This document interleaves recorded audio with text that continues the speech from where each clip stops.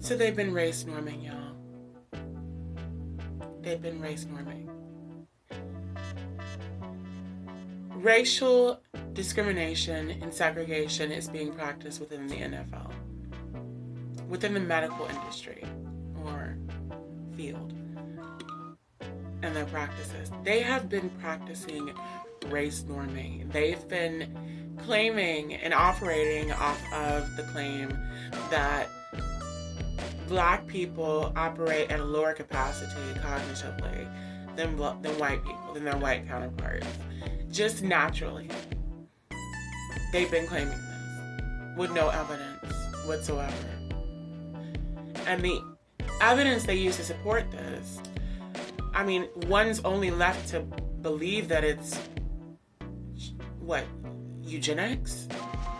The study of genetic annihilation, basically, and preservation of white people. Like, it's really astounding that we have people out here really still trying to convince people that racism is not a thing. And it's really astounding that it can be something that you're raised with so innately, to think that so innately that it is right, at least, and that it's the way that things just go and that they should go, and that there's nothing wrong with it and that there's no unfair quality about it. It's so crazy how we can go through that. I have conversations all the time with people about how I've come from places, a lot of these coons I see out here, a lot of their states, their present states, you know, because when I was younger, I was raised, I mean, we were all raised in the society, you know. I was just talking to this guy recently, and I was telling him about how I used to like white guys when I was a kid, and like my first guys that I liked for like the longest were white guys, and it was because they were the majority of guys around me when I was growing up. So, you know, naturally when you see that around you on a regular basis, when you see that on TV, you know, you naturally are going to find yourself more infatuated with someone who doesn't look like you, because you don't see yourself in your counterparts on TV and in your schools as much as you see in or around the other counterparts. And it's just crazy, because it's like, I mean, the fact that things like this exist, I say that because the fact that the NFL can do things like this in broad daylight, but really not in broad daylight, because these types of things are so despicable and so outright ridiculous and racist that they don't really make it to the light of day. And that's why they are perpetuated. This is indefensible. That's why as soon as it came out, a lot of people like myself didn't find out that they were doing this until they claimed that they would stop. Because there was already a campaign against them, claiming the worst of the NFL. Like, you have to be pretty despicable to run a company and enforce rules at a company, even if you're not running it, to go along with this. Who went along with this? All of them need to be fired. The NFL owes reparations to Black people. Quite literally. Because the very people who have worked for the NFL are owed back pay. Reparations for what they did not receive.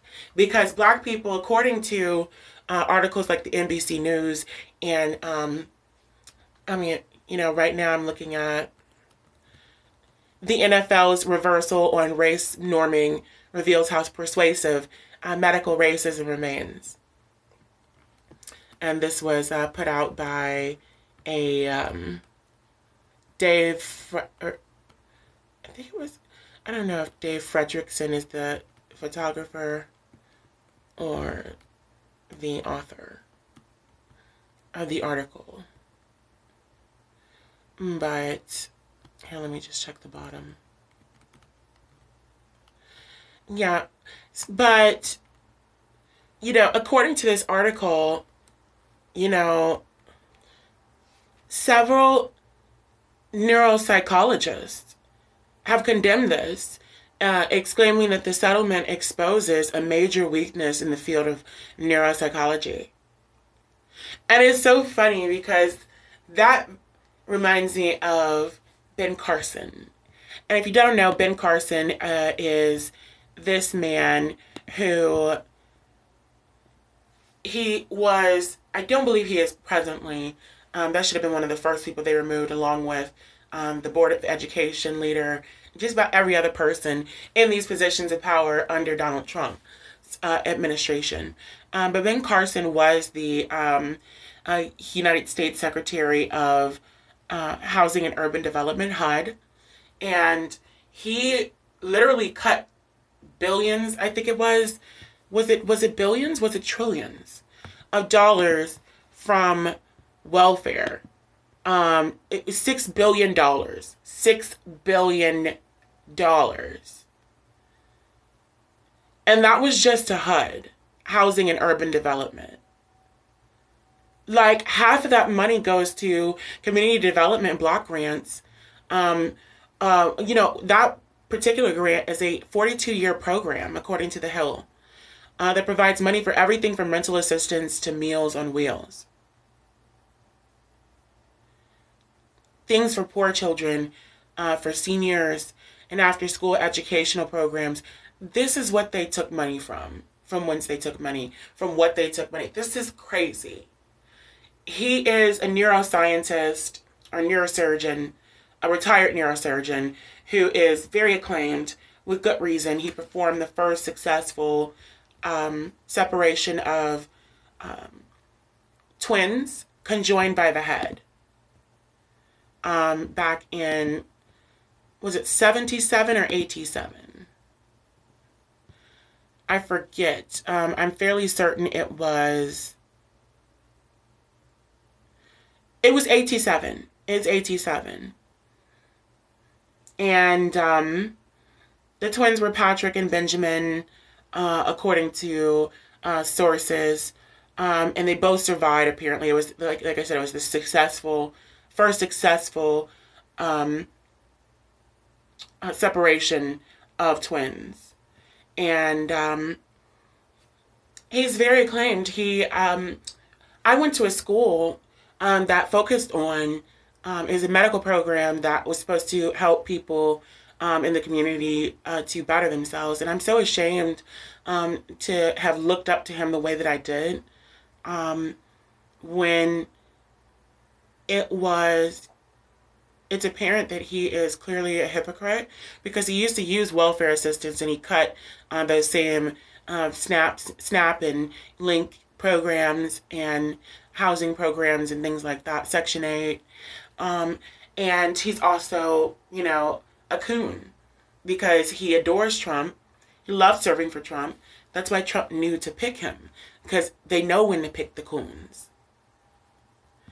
And, you know, it's just crazy. It's just like, this just goes hand in hand with the N.F.L.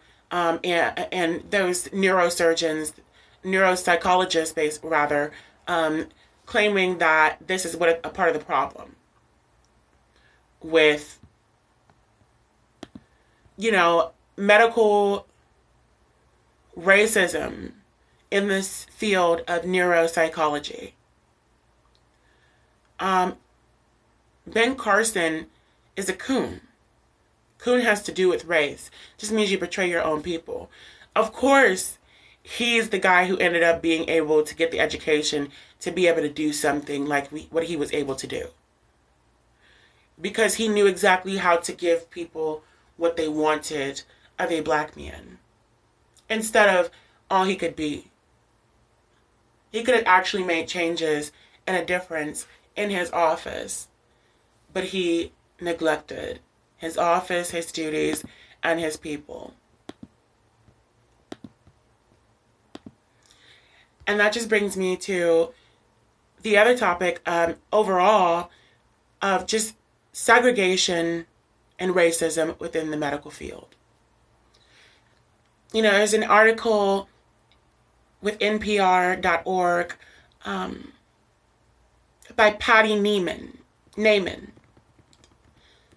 And she goes on to give statistics given by the CDC that Black mothers die at rates 3.3 times greater than whites. And that Native American and Alaska Native women die at a rate 2.5 times greater than white people. That's according to the CDC. Yet the report concluded roughly 3 in 5 pregnancy-related deaths are preventable. I mean, these are the racial disparities of which we speak. It's nonsensical. There's no reason that one race of women should be dying or several races of women should be dying at greater rates in the hospital. And why is this happening? According to the same article, they go into reasons listed, including lack of health care, lack of access to health care due to poor neighborhoods where there are no hospitals, racial bias and discrimination in the care, in the actual care that women are getting at these hospitals. Women are going to cheaper hospitals with worse care because of where they live and who they are and what they can afford.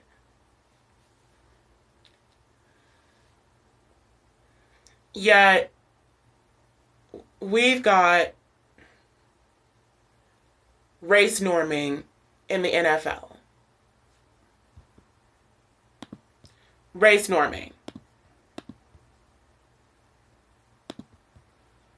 Who is going to defend? Who's going to defend claiming that Black people are less cognitively capable than white people or anyone?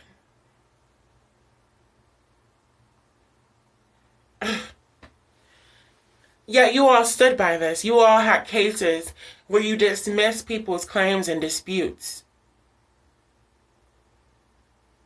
on your rulings in these settlements. Totally unjust.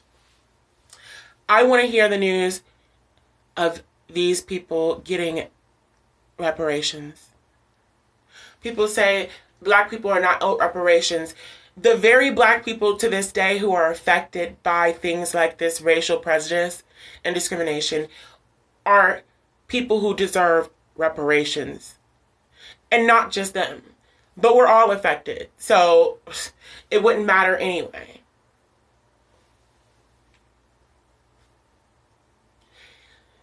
That's all for today, folks.